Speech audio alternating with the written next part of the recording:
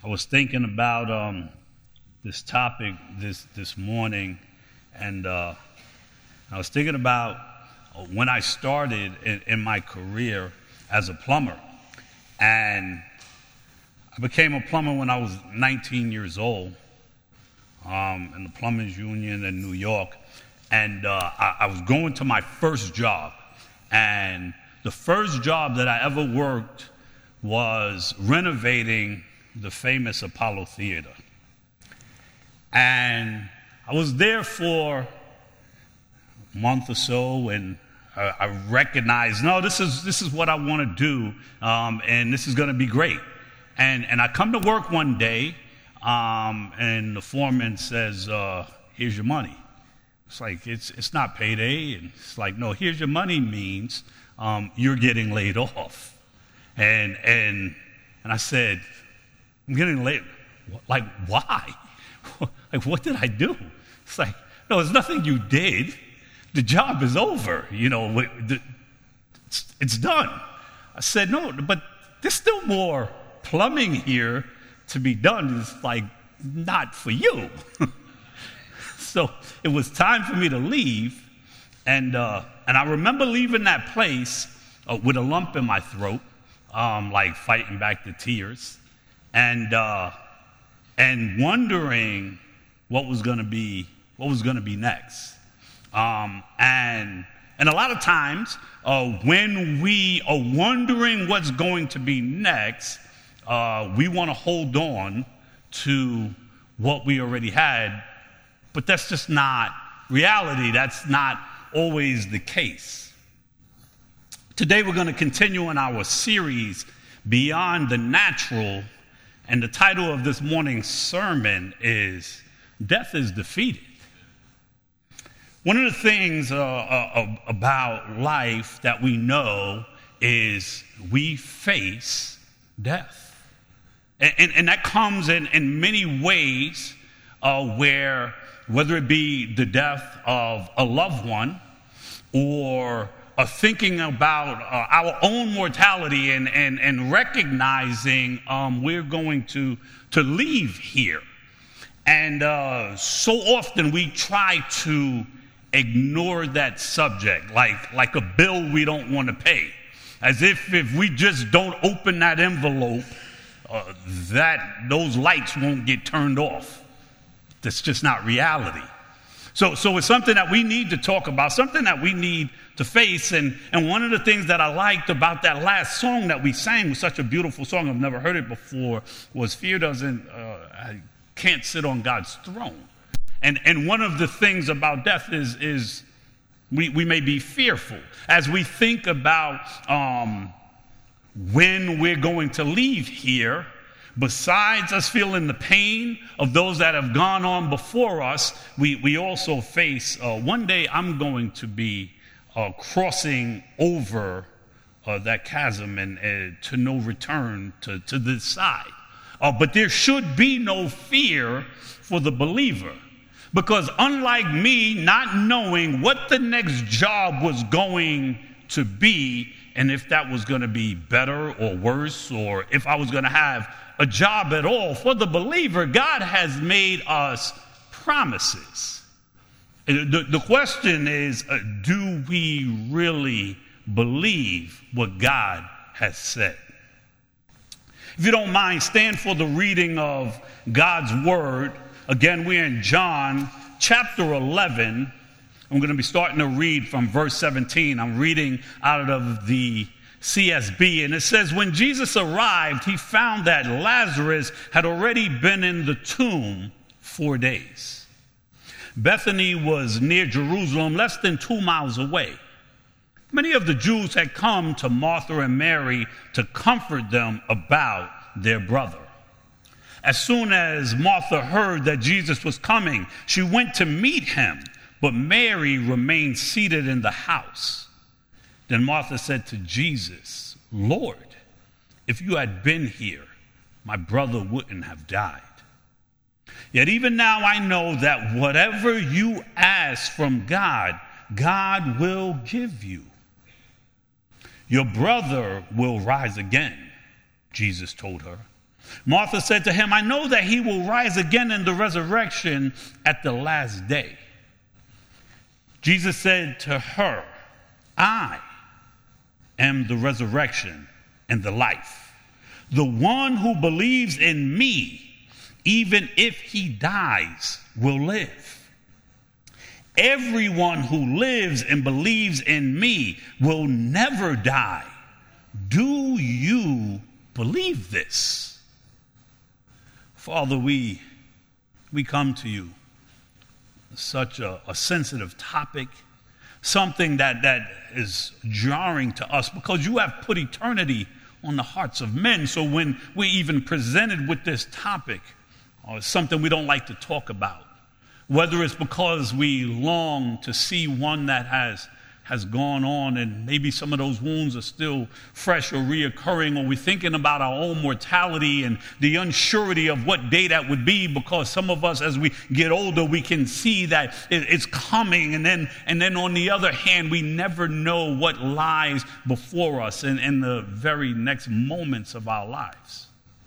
So we ask that you would do a work in our heart, that you would bring about a comfort, a trust and faith in what your word says. So when we are confronted with the question, do you believe this?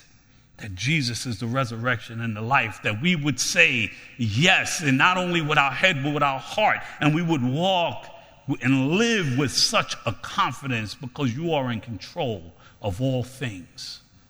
We lay this at your feet, and we thank you for what you're going to do in each one of us this day. In Jesus' precious name we pray. Amen. You may be seated. Lazarus, Mary, and Martha, they were all personal friends of Jesus. And the chapter starts off by saying that Lazarus was sick. And they sent a message to Jesus saying that he was sick, and it also said that not only that he was sick, Jesus, the one you loved, is sick. And it says that when Jesus heard it, he said, this sickness will not end in death, but it is for the glory of God, so that the Son of God may be glorified through it. So we see here an example that God himself is going to use something that is so sensitive, something that could bring about so much pain, something that seems so final, to be glorified. And that's not unique to this story. God will be glorified in all things. It says that when he said this to his disciples, and then he said to them, okay, we're going to stay here another 2 days, which is odd, because it says that now Jesus loved Martha, her sister, and Lazarus. So when he heard he was sick, he stayed 2 more days in the place that he was, which is odd, because you would think, well, you just said you loved them, so you would go. But Jesus had already said that the reason was that God would be glorified through it, that people would come to know who Jesus is through this event. And whenever we think about death, one of the reasons why it's disturbing to us is because it could come at any time. We know that even in our own lives, it's not only when you're old, it can come whenever. The thing is, the God who ordained the day you come into this world is the same God that ordains the day that you leave this world. So it's not arbitrary. It's never before its time. It's when God says it will be. Just like on that construction site, it cannot happen until it's time. you're finished here. It does not matter if you're a believer or an unbeliever. It is God who is sovereign. And when we sing songs like that, it's for us to understand, no, when God says your job is done here, then you're done. And then it's time to leave. God's timing is always perfect. So I don't care if you're 6, 16, 66, or 106. When God says it's time to come home, when God says it's time to leave this earth, it's the perfect time for that to happen. When we think about death and how death even entered the world, we recognize that the devil had an agenda by bringing about temptation that led to sin, which caused death. The devil had a plan, and it says that the thief only comes to steal, kill, and destroy.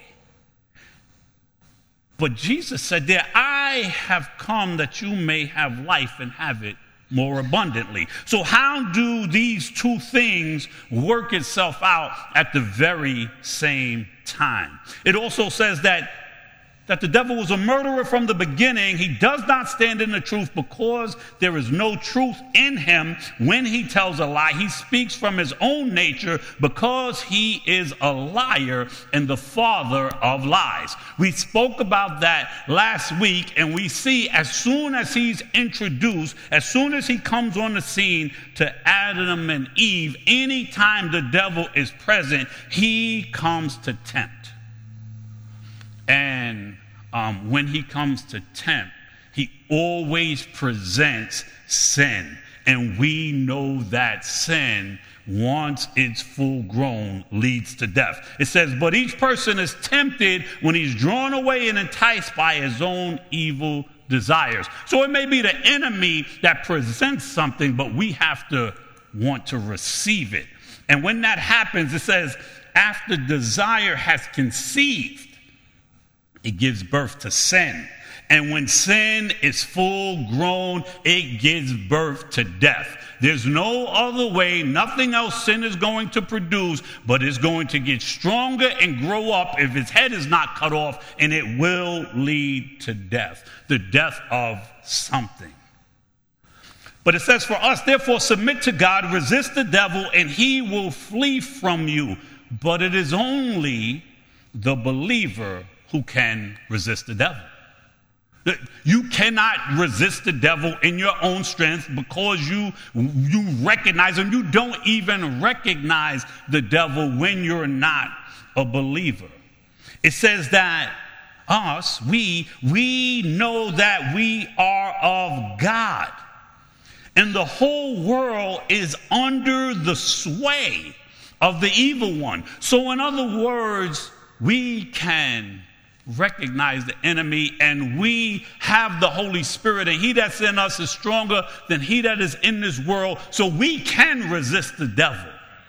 But the world, it goes to the sway of the tune that he is putting out there. We also know that the Bible says that the wages of sin is death, but the gift of God is eternal life in Jesus our Lord. One of the first things that we have to recognize and confirm in our heart and know as a truth is, for the believer, death is not a punishment. Romans 8 verse 1 and 2 says, for there is now no condemnation for those in Christ Jesus, because the law of the Spirit of life in Christ has set you free from the law of sin and death.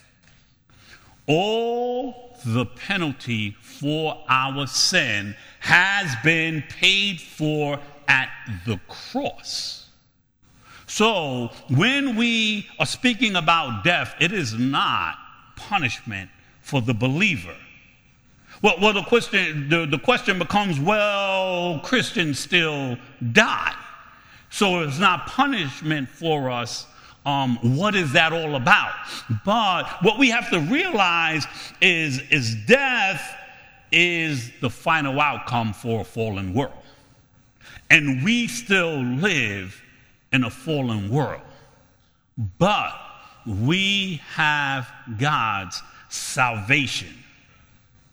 What does that mean? How is that actualized? Well, in God's wisdom, he decided not to give you all the benefits that salvation is going to bring about all at once. So in other words, there are still things in the redemptive work of Christ that we have not fully been partakers of, but they are coming. Because evil still exists. But it won't always. There will be a new heaven and a new earth.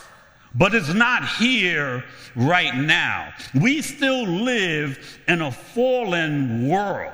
So all the different benefits of our salvation are not yet being experienced. But the last bit of residue is death.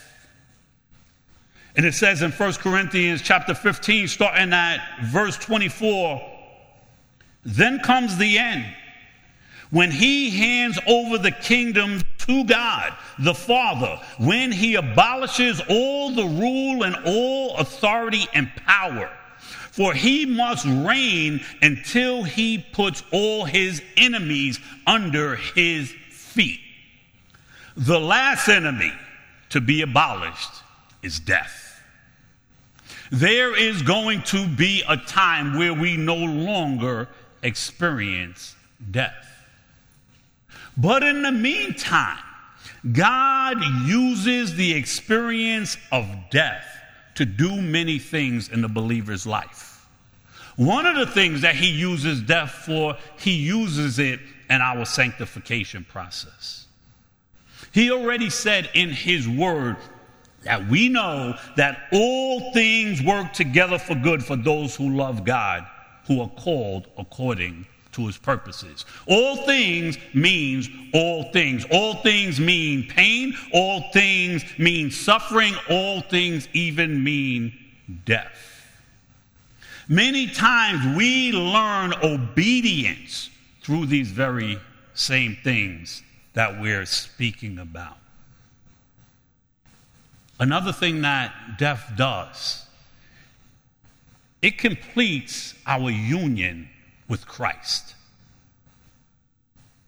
Romans 8:16 and 17 said, the Spirit himself testifies together with our spirit that we are God's children, and if children, also heirs, heirs of God and co-heirs with Christ, if indeed we suffer with him, so that we may also be glorified with him. For I consider that the suffering of this present time are not worth comparing with the glory that is going to be revealed to us. So, as Christ was glorified, when he was here, he suffered. Us being his brother, us being co-heirs, us being God's children, God allows us to suffer, and we will be glorified with him. That is something that we have to embrace. That is something that we have to own. These are things that we have to know. We don't go through these circumstances and all of these situations just to go through them. The Bible says there is nothing that can separate us from the love of God. And it goes through a list. And one of those things on the list is not even death. Another thing that death does in the believer's life, it helps us to recognize our priorities. Our obedience to God is more important than us preserving our own lives. One of the things that we have to recognize is we were bought with a price. We are not our own. We belong to God. So it is not for us to preserve our lives and believe that we can do things that will keep us here longer, passing away. I'm not saying don't eat right. I'm not saying not to do that. You should do crazy things. That's not what I'm talking about. What I'm saying is we can't live in a way where we're fearful or we think that we're going to be in control of when we leave here. No, when it's time for us to go home, we are going to go home. If we come to church every Sunday, if we live our lives for the Lord, if we say, your will be done, God, not mine, that is not only as we walk out our own lives. That is with a confidence that when it's time for you to take me home, Lord, take me home. When you've chosen to take other people home that affected my life, Lord, your will be done because your will is perfect. And I have to trust that God's will is perfect. And even those feelings that are attached to it, even situations that are created by it, God is sovereign and even allows those things to happen in our lives because he uses those very things to make us look more like Christ. In Acts 21, Paul was saying goodbye to some of his friends.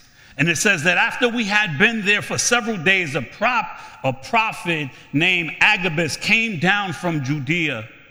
And he came to us and took Paul's belt, tied his own feet and hands, and said, this is what the Holy Spirit says.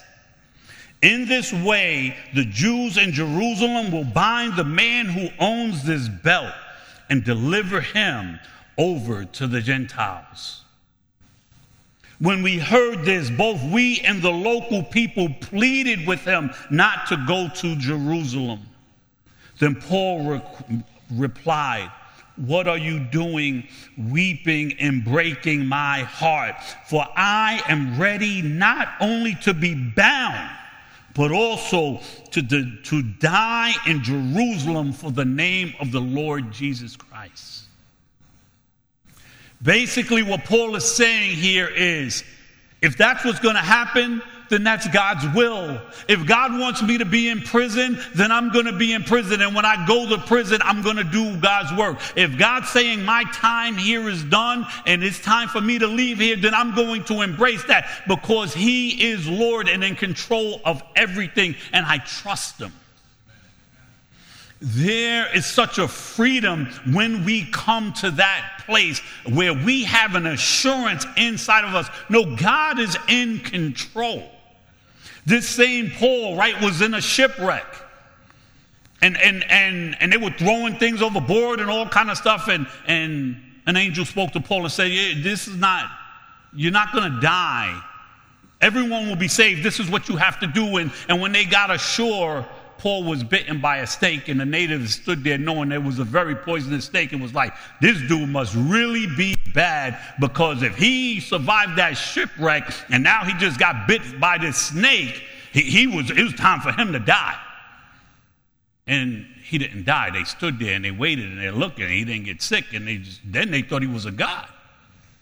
No, what it was is, you're not leaving here until God is done with you. That wasn't specific to Paul. That is for us as believers. That is for those that are not believers. God is in control. That also doesn't mean wrap snakes around you and let them bite you and see what happens. Sometimes you got to preface these things because people will take that to, oh, okay.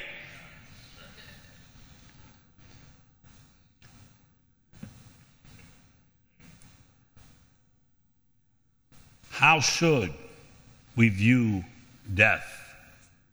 Those in Christ, what should be our thought about death? Paul again says, for me to live is Christ and to die is gain. Now, if I live on in the flesh, this means fruitful work for me, right? It means I'm still going to be about God's business. If he didn't take me, he still has things for me to do. And I don't know which one I should choose. I am torn between the two. I long to depart and be with Christ, which is far better. When we can have such a confidence that if I'm here, he still has work for me to do. But it'd be far better to be with him when he calls me home. When we live like that, we don't live in fear. We embrace whatever the day presents, and we are satisfied and find our satisfaction in each day that we live. You know, one of the things that I try not to do is like wake up on Monday morning. Monday morning, I got to go to work. Well, I don't work on Mondays anymore. This new job that I got, I didn't realize it. You even got to work on Sundays. But anyway, where you are saying, it's too hot, I can't wait for it to be cold. It's too cold, I can't wait for the spring. Oh, it's Monday, I can't wait for Friday. No, we need to embrace each and every day and all that it brings, whether we're in the workplace, whether we're in church, whether we're with family, whether we're doing something special, whether we're cutting the grass. Each one of those things has a beauty within itself, and we need to live that way. So we should have no fear, and the believer should view death as actually life. It says in Revelation 14, verse 13, then I heard a voice from heaven saying, write, blessed are the dead who die in the Lord from now on. Yes, said the Spirit, so they will rest from their labors since their works follow them. We should not have any fear about leaving here. What about our loved ones? What about when people that we love, whether it's a child, a parent, a sibling, a spouse, a friend, when they leave and we feel such a void? What do we do with that? Is it even right for us to mourn? Of course it is. Of course it is. We just read when Jesus arrived, he found that Lazarus had already been in the tomb 4 days. Bethany was near Jerusalem. Many of the Jews had come to Martha and Mary to comfort them about their brother. And even in that, they said, Jesus, you could do anything. Even Jesus himself wept, knowing that he was going to raise Lazarus from the dead. So we mourn and we suffer the loss and the void of that, and we miss them, and all of those things are right and natural for us to do. But the scripture says, we do not want you to be uninformed, brothers and sisters, concerning those who are asleep, so that you will not grieve like the rest who have no hope. We don't grieve the same way the world grieves. Because we have a hope in heaven, because we know who our God is, because he is God and in control of everything. We don't mourn like the world. We don't mourn like it's over. This is it. It's finished. It says,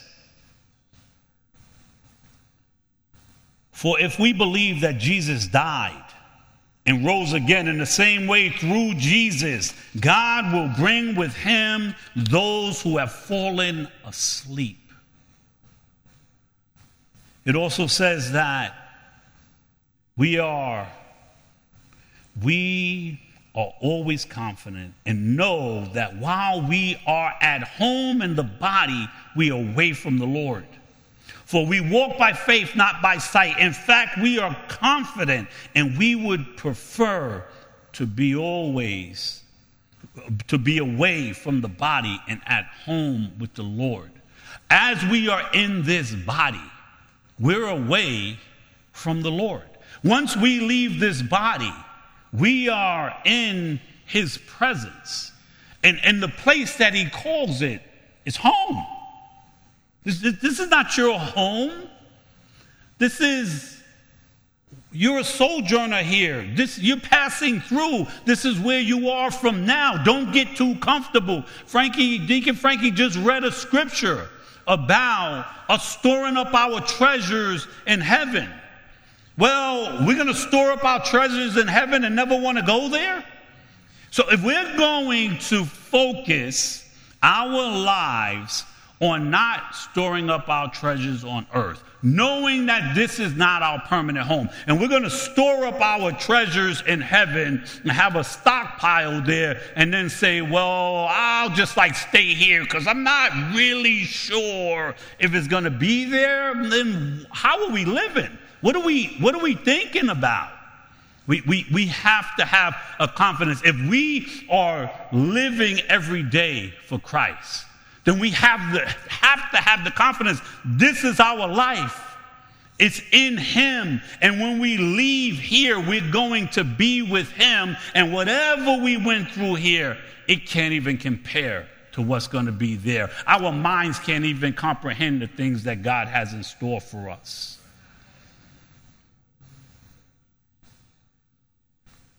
But then we also have to face the fact that there are people that we love and people that we know that we're not sure where they're going to end up in eternity, because they leave here too. And that's something that motivates us as we're living here to do many things. Right? To be an example and a witness so that when they see us, that they see, no, God is real and alive. I see him working in that person's life. It prompts us to continually pray for them. It puts us in a position to want to be used as an instrument for God. His mouthpiece, his hands, his feet. And most of us participate in that. But one of the things that we have to have solidified in our minds is we have this checklist of what we believe a person would look like that's saved. And some of that stuff is from the Word of God. We need to be able to see the fruit in people's lives. But that's not always the best indicator. First off, sometimes a fruit looks really good on the inside, and then you open it up and it's spoiled. So everything is not what it seems. On the other hand, there are people that have all kinds of struggles that they may not even fully work through on this side of eternity. We want to classify which struggles are acceptable or not. Like our struggles are acceptable, right? Like whatever I'm going through, like God understands that. But that person over there and the struggles that they have, no, that's a whole nother matter. We're good at things like that. That's not for us to do. We don't know what's going on in the depths of a person's heart. So even those that have left that we are unsure, we still hold out the hope that they, even in their last hours, even in their last minutes, that they called on the Lord. Just like that thief hanging on the cross. If you weren't there and you weren't privy to that conversation, but you knew who he was, you'd be like, boy, that guy's got a whole lot of heat coming to him. But it says, then one of the criminals hanging there began to yell insults at him. Aren't you the Messiah? Save yourself and us. But the other answered, rebuking him, don't you even fear God? Since you are undergoing the same punishment, we are punished justly because we're getting back what we deserve for all the things we did. That's everybody. There's none righteous, no, not one, not you, not me, none of us. We are saved by grace. We are saved by the blood of the Lamb. And it says that then he said, Jesus, remember me when you come into your kingdom? Look what God had to put him through to come to the place to repent. We're going to get to heaven and we're going to look for certain people and say, like, where are they? And they unfortunately may not be there. And then there's going to be other people that are there, and we're not going to understand how their life got them to the place to be there. Jesus said to him, once he said, remember me when you come into your kingdom. Truly I tell you, today you will be with me in paradise. We never know someone's final state. That's why we pray. And that's why we appeal to those that are lost. Be reconciled to God. Worship team, you can come up. Jesus said, I am the resurrection and the life. The one who believes in me, even if he dies, he will live. Everyone who lives and believes in me will never die.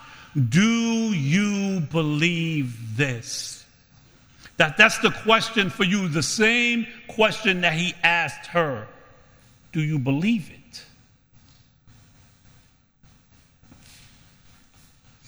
So often, we just view life as whatever is in front of us.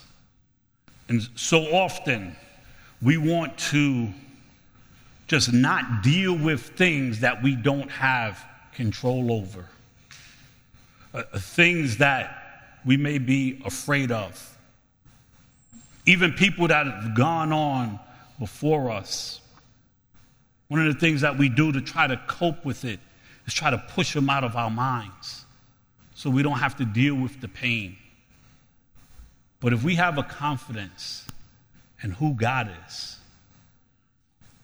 that God is good, that God is sovereign, that God is loving, that God is all wise, and whatever he chooses is right.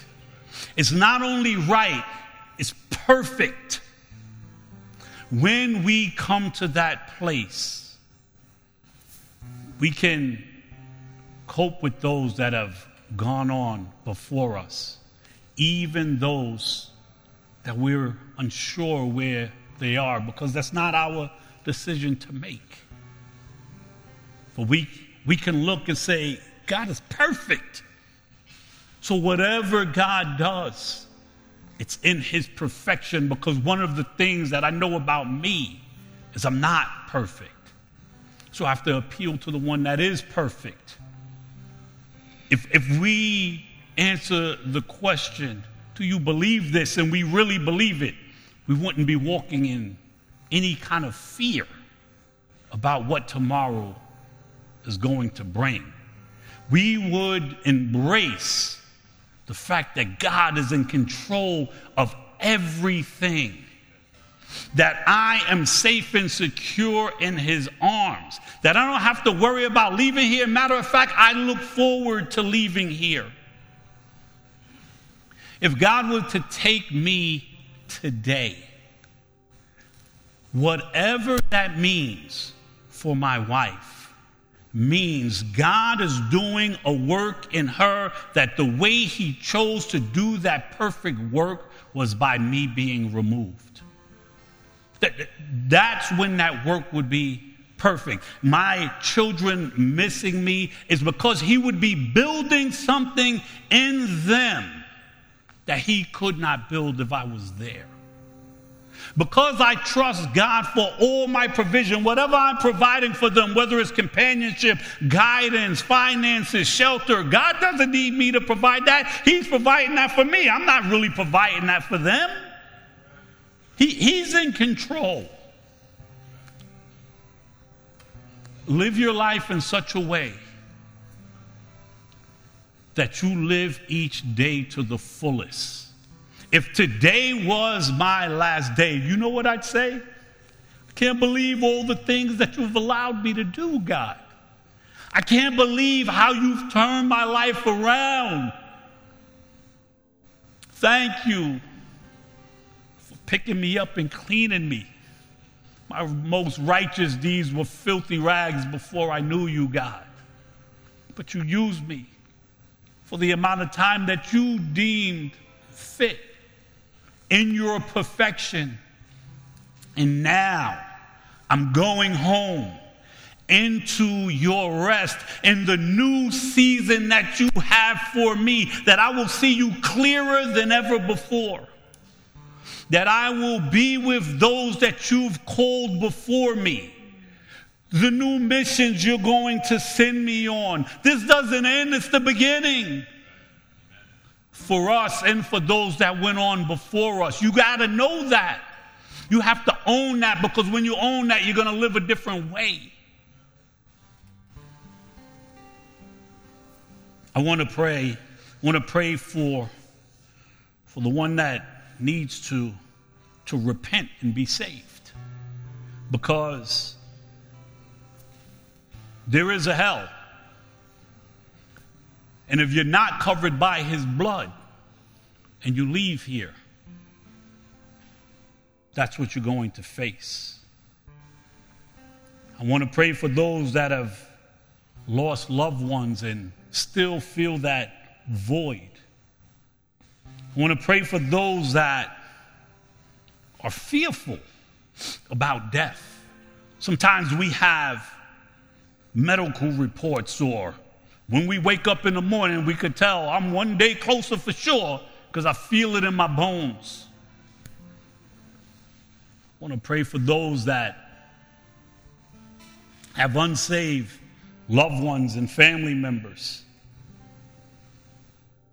Let's lay our petitions before the Lord. Father, we thank you. We thank you that we can walk in such a confidence, knowing that you save, just like we sang earlier. And we pray for that one that needs to repent, that they would come to you,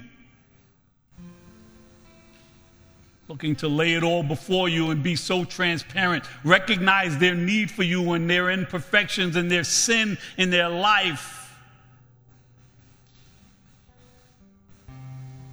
and wanting, Lord, the blood of Jesus to cover their sins because of the price he paid on that cross, a price they cannot pay for themselves, Lord, but that you so mercifully gave them. Pray for those that have suffered loss, whether it be recently or a long time ago, but the sting is still there. The void is still there. I want to pray, Lord, that you would comfort them, that you would fill that void, Lord. Anyone who's been wrestling with that and even maybe angry at you, God, for taking that person, that they would settle in their heart this day that you are perfect and that this is not the end. I want to pray for those that are fearful, oh God, thinking about themselves and their own mortality and knowing unless you come back, they're going to leave here. That you would give them such a confidence, such a faith, that absent from the body is to be present with the Lord for those that are in Christ. That they would see you so much clearer. they'd see lost loved ones, Lord. They'd receive rest in their new marching orders, oh God. I want to pray for those that we love so dearly, Lord, that are unsaved. Because we understand the sobriety that on this side of eternity we need to know you, Lord. Petition you on their behalf, oh God. There's only you that can change your heart. There's only you that can open an eye. It's only you that can unstop ears, Lord. Those that have been blinded by the enemy, Lord, bring them to the end of themselves, Lord. Set circumstances and situations in their life like you did with the thief at the cross, Lord. Whatever it takes, we trust you that they would come into the saving knowledge of Jesus Christ. We lay all of these things before you, thanking you, knowing that you hear us. Knowing that you said in your word, the prayers of the righteous availeth much, O God. Let us walk out of here with a renewed sense of not wasting time and be busy with what you've called us to do, and a confidence in the day you want to take us home, the day you've chosen for others that affect our lives, Lord, and that we would be about your business every single day, knowing that when we leave here, we're truly going home and not having any attachments to this place that would keep us from wanting to be with you in your timing, when you say so, when you're ready to take us there. We thank you for what you've done in each heart, and we ask that you would continue to build that. In the precious name of Jesus we pray. Amen and amen.